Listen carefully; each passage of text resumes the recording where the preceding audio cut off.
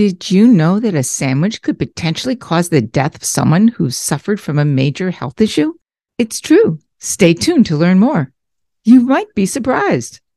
Welcome to Doing It Best with Elder Care Success, where we explore ways to relieve the stress, exhaustion, and overwhelm that we all face in caring for an aging parent, frail spouse, or partner. Fear, frustration, emotional, and financial strain does not have to be your MO. Stay tuned as we dive into different and new ways of finding more joy together with those that we love and care for, and while keeping our feet solid on the ground. Hang tight, there is a better road ahead. Hey everybody, this is Nancy. Before we start, I'd like to share a gift with you, or maybe a gift that you can give to somebody else. Yep, it's the season of giving, and the easiest way to give something to somebody you love is to send them a link to this show. It's eldercaresuccess.live. They get access to everything that you've heard and more. We'll see you soon, or we'll hear you soon. Stay tuned as we continue on to the next episode. Bye-bye. Hey everybody, it's Nancy May from Doing It Best with Elder Care Success.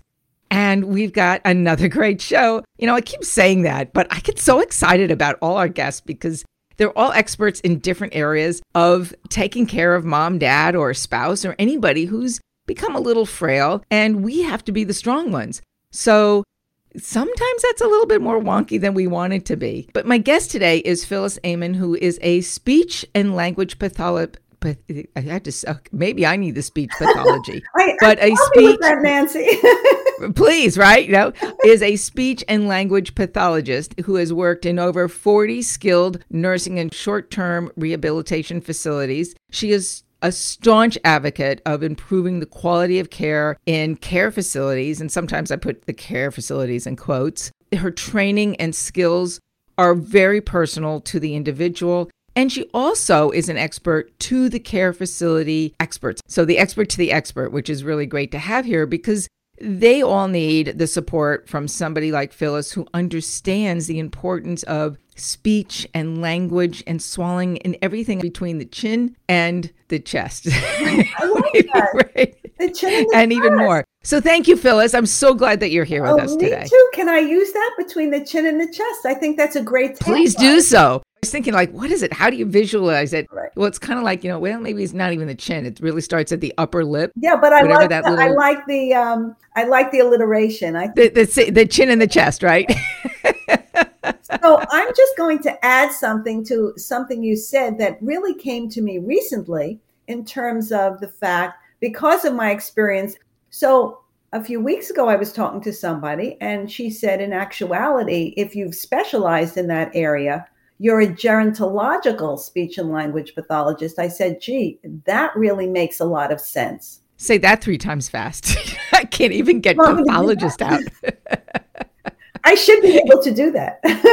Right? So let's dive into just really explaining a little bit about what it is that you do and why do we even need somebody like that? I mean, we know how to talk. Sometimes we know how to talk. Well, we know how to talk, but we don't always know what to say. There's a better way of doing it. Correct. Right. Thank you. Thank you.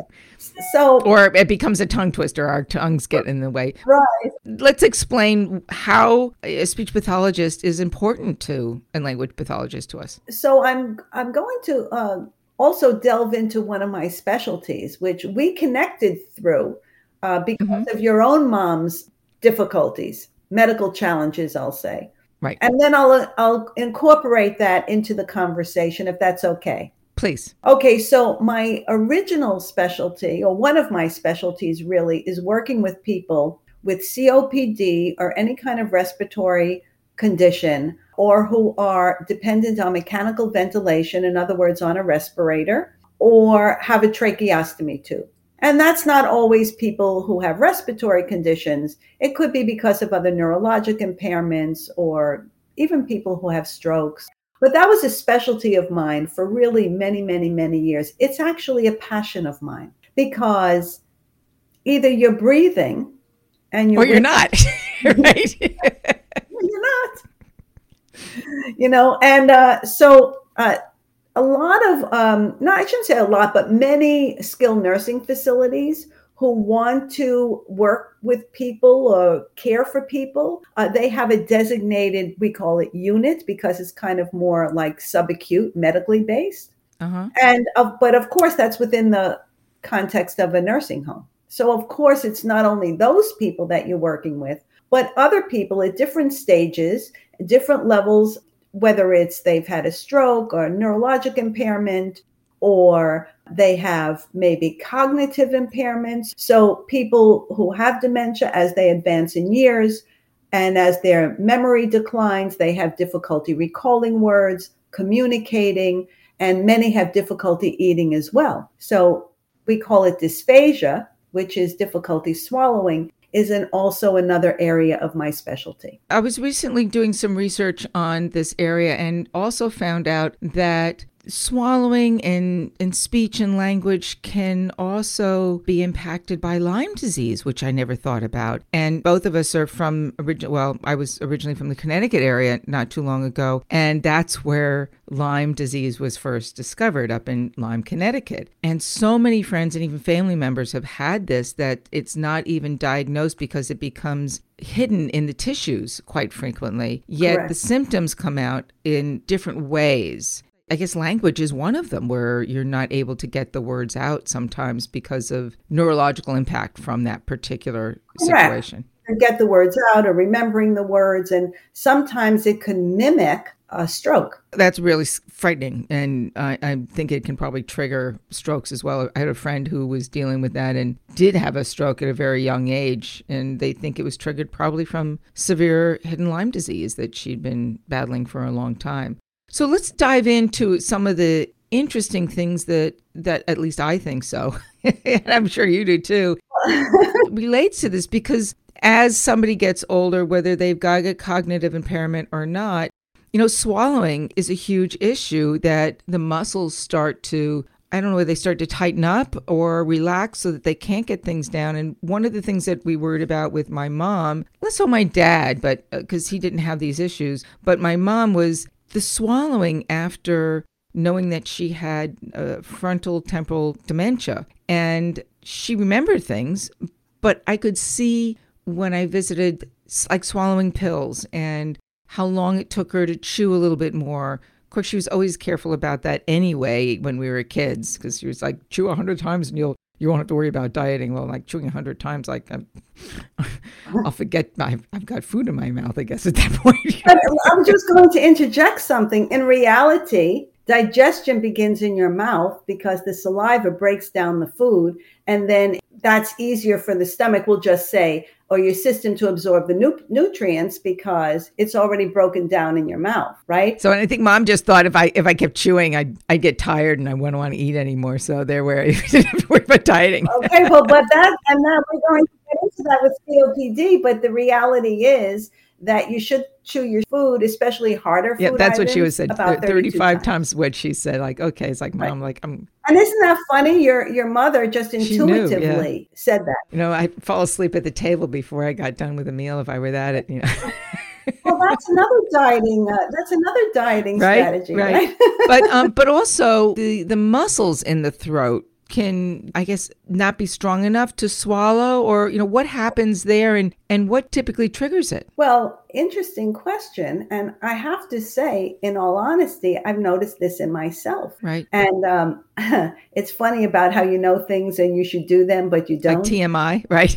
And I've done therapy with people around this. And every once in a while I say, Phyllis, you should start doing swallowing exercises, but I haven't done it. What are swallowing exercises? There are some very simple exercises that you can do because it's muscles. Right. So as you get older, as muscles in the rest of your body weaken, it's only muscles that are in charge of swallowing. So those muscles weaken as well. So like a very simple exercise is to, let's say, lay flat in the bed and then raise your head and hold your chin to your chest and hold it for, like a few seconds and do that 5 times. That helps strengthen the muscles in the throat. And another one, but this is not so easy to do, is to swallow, but because the swallow isn't complete until we'll say the larynx raises and then goes down. Right.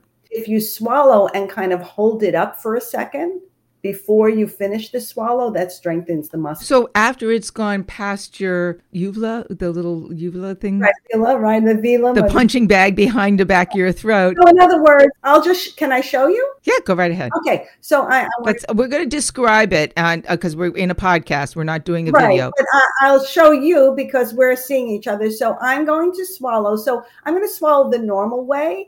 And so you'll see my larynx raise and lower. And if you put your own hand on your throat, you'll feel it. You swallow, goes up and down. Oh, yeah. Wow. So I just did this and I put my hand on my throat. And as I did it, even as I'm talking, I feel the vibration on my larynx too, right? Right. That's the voice. But, I swallowed and it went, it felt like, I was dealing with a live video game. It wasn't even a live video game. It was like, a pinball machine, right? Right. It went up and I could feel that, right. that lump go up and down. So if anybody listening, because I train on this in nursing homes, people feeding people. Right. Because I train them to watch the person's throat. This is why it's not only a dignity issue to be sitting at somebody eye level when you're feeding them or helping them with feeding or eating. It's not only a dignity issue. You shouldn't be standing above somebody, right. But it's also because you can't observe the larynx raising and lowering, or we call it laryngeal elevation, right? You can't observe it raising and lowering if you're standing above somebody. So you have to be at eye level so you can see it. So now the exercise is swallow, but don't complete the swallow. Hold it up for a moment and then let it release. It's not so easy to do. It takes practice, but that strengthens the muscles also. It's like weightlifting for your throat, right? Absolutely. Absolutely. I saw my mom, a number of times when I would be down visiting and watching her eat, and she would make the motions like she was trying to swallow, but I know that it wasn't going down past the back of her tongue. Right. So the mental, I wouldn't say mental capacity, but probably the brain was just trying to force it down without actually getting it there. And I could see that difference. So it could have been a variety of things, right? Right. But getting back to your mom, because that's how we started this entire conversation. Actually, it was with my aunt who had severe COPD. Oh, I'm sorry. My mistake. It was with your aunt. So I had mentioned to you that sometimes people with COPD, they run out of air, they run out of energy as the meal progresses, as they continue. And the reason is because when we all swallow, we're not breathing for an instant. So we hold our breath while we're swallowing. Well, we don't consciously hold our breath, but that's the way the mechanism works, the physiology. Right. And obviously the reason for that is because that's why they tell you don't talk with food in your mouth, right? You can't swallow. If you're talking while you're eating and you go to swallow, the food can go the wrong way into your lungs. And it happens to people all the time. It could even happen with our saliva. It's happened to me many times. Or you take too big of, like I've done this before, like you take too big of a bite of ice cream and it's like, it clogs your larynx going down. And I think I can't get enough breath. I can't get the breath, like let it melt. That's how much I like ice cream.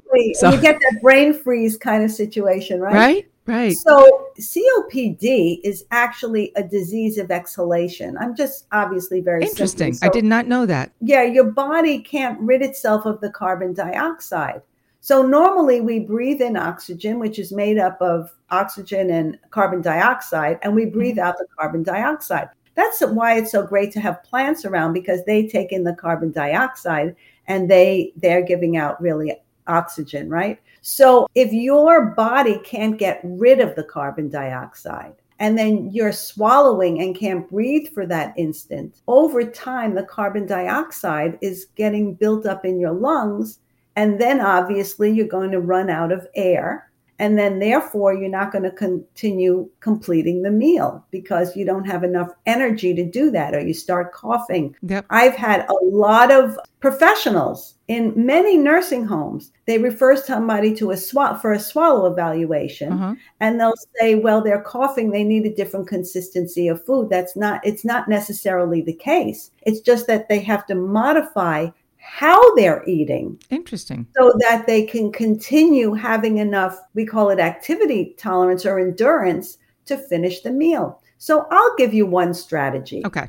So they have to eat slower. But that's not such an easy thing to do because we all eat the way we normally eat. It's automatic, like the way we breathe. It's, although breathing is different, it's on a different level, but we do it automatically. The way we speak, we've been doing it our entire lives. Or if you're from a large family, like my husband was, when I first met him, he finished his food like in seconds. He said, well, I have to eat it before everybody else gets to it. Right, that's the way I've heard that before from other people many times. So what happens is you have to slow down how you eat, and that takes practice. So one strategy to do that is to put your fork down after you put the food in the mouth and replace it on the plate, and then don't pick it up again until after you've swallowed. So that will kind of give your body time to recover. But because we do things automatically, a lot of us, what do? You pick up the food, you put it in your mouth, you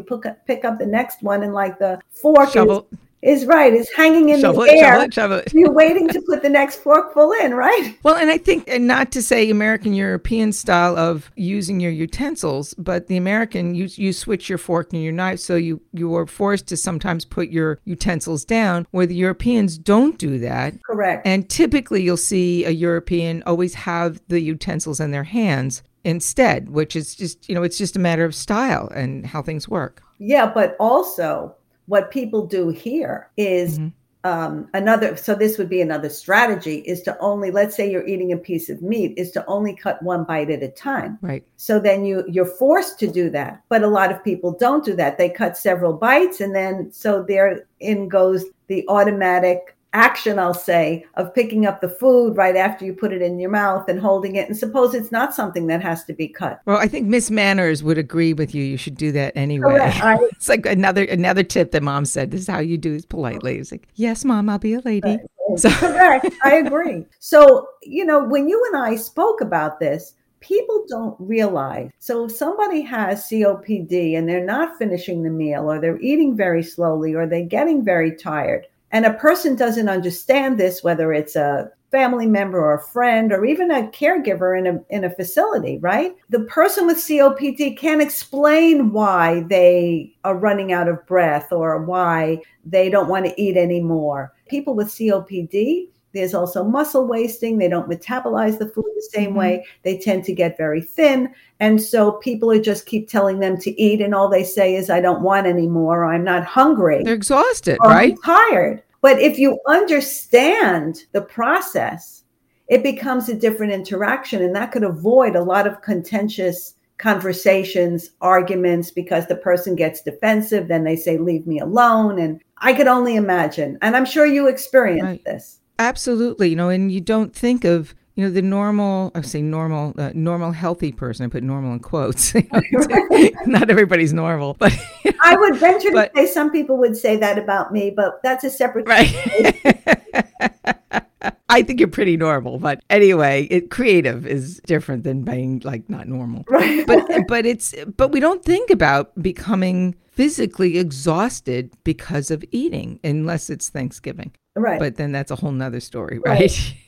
So then there's the other issues of beyond swallowing. I think of the language and speech pathology from a cognitive perspective and communication. So my mom had the inability at times to get the words out. You could see her brain almost like the brain bubble, having here's the word and she can't get it out, and it would take her.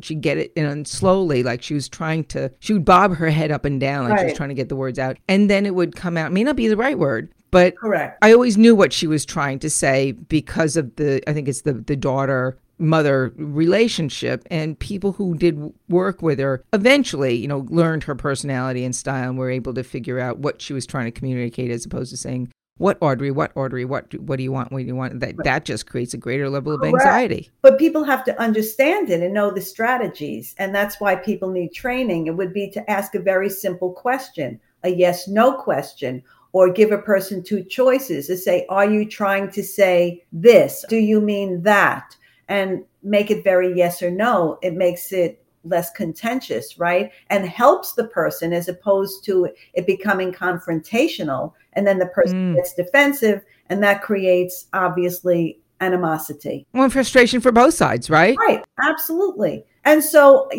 I tell people, if you ever think of, and I'll ask you, I'm sure this has happened to you. If it hasn't, good for you. but but many times throughout my life, you say, oh, I'm just thinking of that actor's name, or the main name of that film, or the name of that restaurant, or, oh, just went to say something and I forgot, right? It's on the tip of your tongue. How Right. frustrating is that, right? So can you only imagine that being kind of like an all the time experience, and how that might make a person feel? I would get angry, and almost I would feel less of myself too, because if it's happening all the time and somebody who I may not know well, it's not a family member, is trying to put words in my mouth. Now, I'm a pretty, A-type independent person, and that's the way I was raised, and it kind of stuck. So when you've got that style and personality to begin with, it's even more frustrating because somebody's trying to do something for you when you know you can do it yourself. Right. And therein lies some of the difficulty as people get older and need help, but they want to maintain, obviously, their autonomy. They're independent. Right. And then here comes an adult child who thinks that they're going to parent this older person. And there's a far better way to have that interaction. I mean, to start with conversations that kind of where you meet the person where they are and kind of say, we're a team and we want the best for you. And are you having any difficulty? Or it seems like you're having any difficulty. But these conversations should happen over a period of time. But what happens is people just respond in that moment. And that's what creates this tension and this animosity and these arguments. And then as time goes on and the person needs more help, they become even more defensive. You mentioned something, and I've said this before in the Facebook group, but with others, when the adult child starts to parent the parent, that's a personal pet peeve of mine. Me too. I'm just going to share with everybody because our parents are still our parents. We are not their parents. Correct. And there's a certain lack of respect, I think, and understanding that happens when we say that. We are now becoming the parents of our parents. I understand what society is doing in that conversation, but to step into those shoes, it's my personal pet peeve. I said, don't do it. Your parents are still your parents no matter what. And honor it and love it and respect that. And it'll just be a little kinder and gentler on both of you, I think. I agree with you 500%. And I even, excuse me, I'm sorry. I even say this about people who have dementia and are in more advanced stages of cognitive decline. This is still an adult. This is still a person who's lived their lives, and they deserve the respect and the dignity of that person, even though they're declining physically and mentally. But I think people have to change their mindset around that. There's a tendency to infantilize that person, right? And it's hard. It's hard. It's not an easy journey. I'm not saying no, but I agree with you 500% that you are not the parent, and it makes it difficult. The person who is the parent is used to caring for the adult child or right. You, right? Yeah. Now you're coming at them saying, well, I'm going to tell you what to do. And the parent says, don't tell me what to do. Thinking about the whole process, when you're trying to teach somebody who has some issues, some health issues, like what you're doing, especially if you're the adult child versus forcing the specialist, because you're not there all the time with somebody. Correct. You're teaching a family member or another aide or somebody is there to support the older person or the infirm person how to continue on in their life as best as possible, to say something like, hey, Mom, I learned a new trick. I want to show you, and maybe you can do it with me, kind of thing. Right. So it now becomes sort of a tag team effort. I mean, I would imagine that would help, correct? Yes, I would say that. That's a great way. And I also say we're a team. And not only are we a team, we are on the same team. So the connection of doing it together makes a better bond and strength. Now, I want to take another step in a different direction because we're talking about what to do, but I'm going to I hate the word assume. There's another pet peeve, right? I was always told never assume, Right. We all know what it stands for, but that's okay. Yeah, well, I'll Right. show notes. Right. Show notes, exactly. However, I would imagine that there are good speech pathologists and people like yourself, and there are those that are less so. So, I mean, what are the signs to watch out for when things aren't going well in that space for somebody that we love and help? Well, that's a tricky question.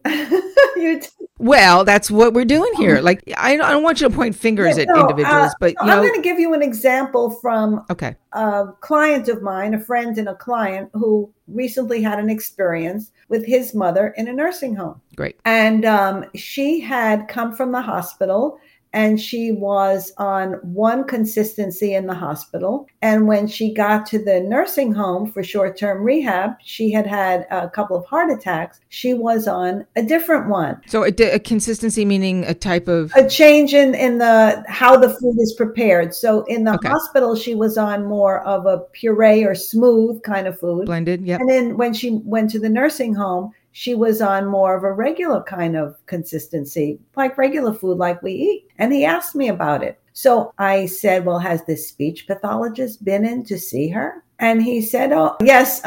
She came in once or twice and said she was fine. Well, did they come when they were eating, right? But I went to visit her and I noticed she was coughing right away. Oh. So I told him to find out what the hospital sent, what was in the discharge papers, what consistency. Sometimes there are mistakes, by the way, or they don't put it in. But if this woman had several heart attacks, from my perspective, what the speech pathologist would do, I would call the hospital, find out what consistency is. And this was an older person who was very frail, and find out what consistency she was on. And I would put the woman on some kind of dysphagia therapy program, even for a week or two, just to make sure she was swallowing safely and make sure she didn't need any modifications. So he lived in one state. She lived on the other side of the country. When he went to see her, he told me the first thing he noticed was that his mother was coughing. And when he looked into it, apparently the hospital didn't send the correct consistency, which is not such an unusual thing. I mean, it happens. It shouldn't be, but it happens. And the next thing you know, his mother wound up with aspiration pneumonia and had to go back to the hospital. So I told him, I think that was the failing of the speech pathologist. So that's just like one example, right? Just one example, because I think the speech pathologist should have done a much more thorough investigation, being that this woman was frail, had several heart attacks, and regular food might not have been the best thing for her. So a full evaluation of discharge information, for one, understanding that all discharge information is not always correct and complete. It happens when there's a backlog or a lot of detail is going on in a hospital that may not necessarily pertain to your parent or a loved one. And this does happen. A discharge nurse just doesn't have the time to put in the details, so they just let it go, which is a really sad thing. But staying on top of asking questions, being there, taking notes, finding out what's going on, and making sure not just how nutrition is taken care of when somebody leaves a hospital, but also the medical, pharmaceutical issues as well. Absolutely. Listen, I've visited many people upon admission. Oh, that was the other thing. The speech pathologist didn't come right away. Speech pathologists should come within a day. Wow. Okay. So that's good to know. Speech pathologists, if you're getting out of the hospital, make sure that they do that. Speech, PT, OT, it's important. Your physical and the rest of your swallowing, your eating, your verbalization, your ability to communicate. If you can't communicate, you can't tell somebody that something's wrong. Well, it's interesting because I've had many, many, many circumstances where I usually go see everybody who is admitted to a nursing home, whether it's a short-term rehabilitation or long-term.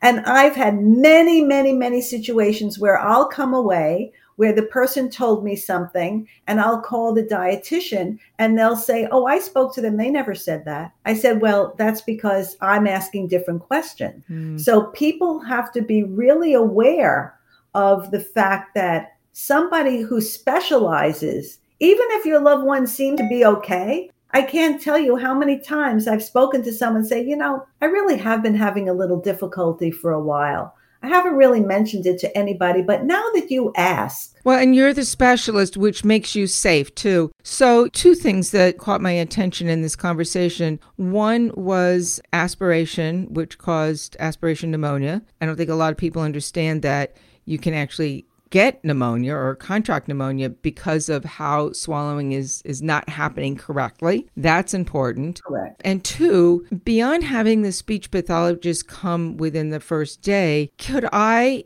hire a separate speech pathologist and say, I want Phyllis there Absolutely. within 3 hours after my mom arriving at the rehab facility? Absolutely. And I have to tell you something else. I've been on several phone calls with people when they have what they call a care plan meeting. So I've worked with families and they'll tell me what the situation is with their loved one. And I say, okay, well, let me be on the care plan meeting. And you can participate by phone. Not everybody can be in person. And by the time the meeting is over, the information they had at the beginning and the information they have at the end is a little different because the questions I can ask, I know kind of how they present certain things or how they write certain things or how they say certain things. So I can see through that. I'm going to give you an example.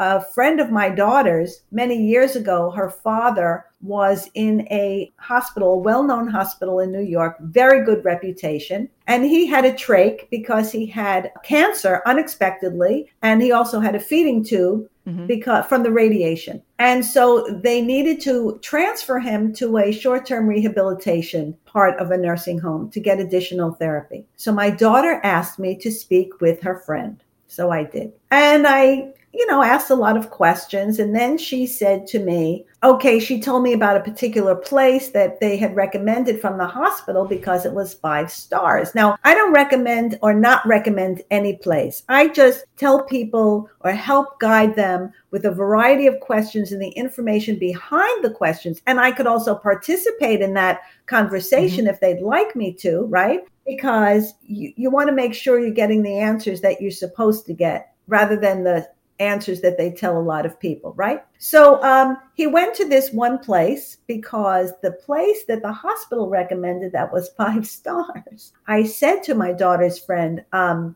I told you that I wouldn't tell you any place or a good place or not a good place or where to go and not to go? She said, yes. I said, well, don't go to that place because I know how that place got their stars and they can't really handle people with trachs. So there's a whole host of questions. So they went to a different place. Okay. So I followed up with her a couple of weeks later and asked her how things were going because her father at the time of discharge couldn't eat. So she told me that in this particular nursing home, her father had just started to get some thickened liquids because if a person can't swallow, they usually start them on thick liquids. They've changed the name of them a little bit, but it's like thin liquids, nectar thick, and honey thick. So honey thick is now called moderately thick, and nectar is mildly thick. But so they had just started him on one of the thickest liquids. But her mother walked in one day, and the man had a sandwich in front of him, and he was just about to take a bite. Exactly. Because he could have obviously choked on that. We did 2 previous shows to this, episode number 41 and 42, talking about elder law issues. And we brought in the subject of how hospitals recommend rehab or nursing care facilities. So, we could go on to on the show forever about this, but please understand that a hospital recommends a place based on availability, not necessarily always based on the quality of what is there. And quality will always improve if you are there physically 24/7, or somebody who's advocating for your loved one is there 24/7 and they know what to do and how to push the right buttons. And I would also say it's not only availability, but people have relationships. Most favored nation type of relationships, right? That aren't always in your loved one's best interest. That's just a reality of life. Just very simple. It's just like I could go to the post office and I have a relationship with one of the people at the postal workers, and he'll give me tape for a box, and somebody else, they'll say, you have to buy the tape for the box. And it's just the reality of life and relationships, right? Anyway, nevertheless, what I told this gal was, listen, make sure they put this in the nurse's notes. Make sure there's a care plan about this. Make sure that it's written someplace so that if this ever happens again, you can track this. Make sure that somebody looks into the kitchen process and what happened where the breakdown was. Now, most people wouldn't know to do that. So this is a fascinating subject. I'm just absorbed in this whole aspect because so much of what goes on we don't know about. And you mentioned notes. Notes are one thing, but the key here is just because you got a note doesn't mean they're going to read the note and follow through. And that is really important, including the type of medication, the type of rehab that needs to be going on. If a service is provided and refused, you don't necessarily, somebody might be tired, so they're asleep. They come in, well, Nancy was asleep, so she refused the physical therapy or the speech therapy. She was asleep, like, come and give me a break, really? But things like that happened. So understanding that, and this comes into the financial side, understanding that your insurance will be billed for the service if in fact you refused it. It's still there. They walked in the room, they did it, and typically they'll still bill you for it. So just be aware of those, I call it the tricks and the traps of the industry. And it's not that it's bad or good. And maybe I'm being too nice because to me, I'm like, WTF. It's like, really?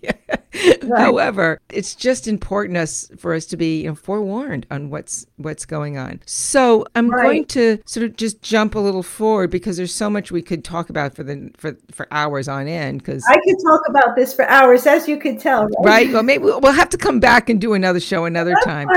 But what are some of the better ways for us to even recognize if there are 5 tips that you could give us? What are 5 tips to sort of recognize that there's an issue that's not being addressed beyond seeing that we know that they're supposed to be on thick liquids and all of a sudden we walk in and there's a sandwich there? I mean, are there, like you mentioned, coughing? Are there some signs and symptoms that can trigger our understanding that, maybe we need to get a speech pathologist in or any kind of therapist in? And then really, you can do this at home. You don't need to do it at a care facility. Correct. You just have to get your primary care physician to say, I need the in-home nursing care organization who has the speech pathologist to visit for the next 6 weeks. Right. So I just want to interject on something you just said, because we talked about some of the pitfalls, let's say, in a skilled nursing facility, whether it's short-term or long-term care. Right. So the other day I was talking to a gentleman who owns a home care company, quite a large home care company. Right. So I was telling him that I'd like to train the caregivers.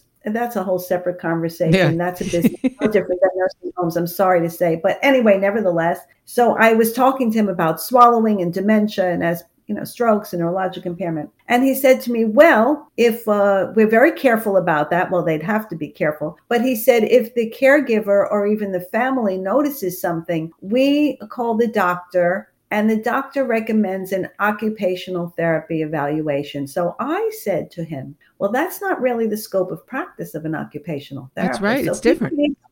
Understands that the different scopes of practice. So an occupational therapist is really how the person gets the food from the plate to their mouth, right? But the speech pathologist is really about chewing and swallowing and consistencies. That changed over the years. Years ago, it was occupational therapist, but this has been changed for many, many, many years. And dysphagia has become a specialty for speech and language pathologists. And I told him, many doctors, medical directors have referred to me for recommendations. And I even had at least one, but there was at least more than one. But one in particular stands out in my mind. I was working as a speech and language pathologist in a skilled nursing facility that had a ventilator unit. And there was a woman there who had aspirated, and I downgraded her consistency of her food. And the doctor came to me one day and said, she wants to eat chopped food. I had put her on smooth food and was increasing her gradually. I think she wants to eat chopped food. I think she could do it. I said to him, well, I think that this is within your scope of practice. I don't think she's ready, being what I've seen. If you would like to upgrade the consistency of her food, by all means, you're the doctor. You can do that. Ask me if he ever did it. No, that would be very foolish. Because he referred to the specialist. Also in episode 41 and 42, we talked about the difference between a general practitioner doctor, which are the ones that are typically affiliated with these facilities. It's not a specialist unless there is a PT or an OT or, all sorts of type of skilled experts in certain areas like speech and language pathology. And a generalist knows like the tip of the iceberg of what's happening. Right. You know that there is like something floating on the surface, but you don't understand the impact on the rest of the body. And that's a huge thing, like the swallowing becoming, I'm going to harp on this, becoming the aspiration pneumonia. A doctor may not realize that this can actually happen because somebody's had a piece of steak instead of the blended food. Right. I think I don't want to take that away from doctors. I'm sure they know about aspiration pneumonia. Well, all right. But the difference between a specialist who knows that particular area of and expertise. The different consistencies, and to look at it and really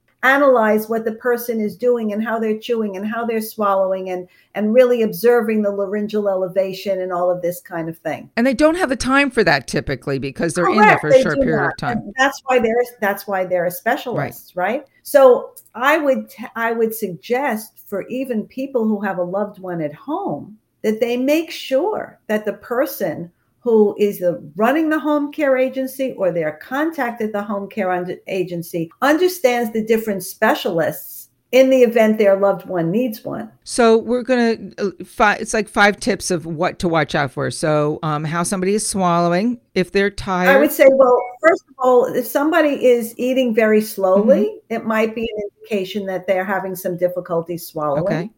If they're getting tired as the meal goes on, I would suggest that as well. If they are chewing things and then taking it out of their mouth and putting it on the plate, might be an indication. Yep. Obviously, if they're coughing, but, and I'll tell you a little something after, if they're constantly clearing their throat after they eat. Got it. And another thing is if you hear them talk after they eat and they have this like gurgly, wet vocal quality, that means that something probably isn't being swallowed completely. There's some residue in their throat. Interesting. So I'm going to tell you a little interesting story. Recently, I was visiting a friend and I noticed that he was clearing his throat a lot, right? He was doing this like all the time. Right. So I asked him about it and he told me that he was allergic to some food item. So I wasn't really quite sure about that. I was there for a period of like 2.5 days. So the next morning we went out to breakfast and he was still doing it. I said, well, but you didn't have that food item yet, did you? He said, no. I said, then why are you still clearing your throat like that? And this person speaks a lot and sings. I said, you could be damaging your vocal cords. Well, halfway through the breakfast, I kept talking about it because I am a little persistent in case you haven't noticed. That's why you're the expert. And he finally agreed to make an appointment with his GP, which he needed to do first because I was suggesting he have a swallow evaluation or go to an ear, nose, and throat specialist to make sure there wasn't anything there. I said, I'm not saying there is something there, but you're clearing your throat all the time. You could be really irritating your vocal cords, developing something. You certainly want to catch it in advance. Well, this took months. I don't think he was really 100% convinced, right. But he finally got an appointment with his GP, who when he told the GP said, oh, you should have a swallow evaluation. So I must have known something. And sure enough, it took a while, but he finally told me they did find something having nothing to do with something happening at the laryngeal level. So he said it was something much further down that was causing all this mucus, but they found something. So this was just because I was listening to him doing all the time. And he said, oh, well, I went for some testing. I'm allergic to XYZ. I said, no, I don't think so. I mean, fascinating. I think it's kind of interesting. It's keeping our eyes and ears open for the little things that we may not intentionally overlook, but they become the norm because we're there and we're hearing it all the time. And just to take a step back, clear your head, look at things with a little different lens. And especially if you're visiting a parent or you're with a spouse and you start thinking, well, they've been in the hospital or they come home or you notice something's a little off, question it and start making some notes, not like, obsessive, but just, especially if it's a spouse, because they may think like you're spying on them or something. But but just shows care, compassion, concern for somebody that you love. And you may actually end up resolving an issue that could become a greater impact on someone's life. Correct. So thank you, Phyllis. This is fabulous. I mean, I love the stories. It's good information. We've covered a lot. And I will put in the show notes for everybody how to reach Phyllis and her information. And maybe we come up with a list, like a short list of the top 5 or 10 things to look out for. Right.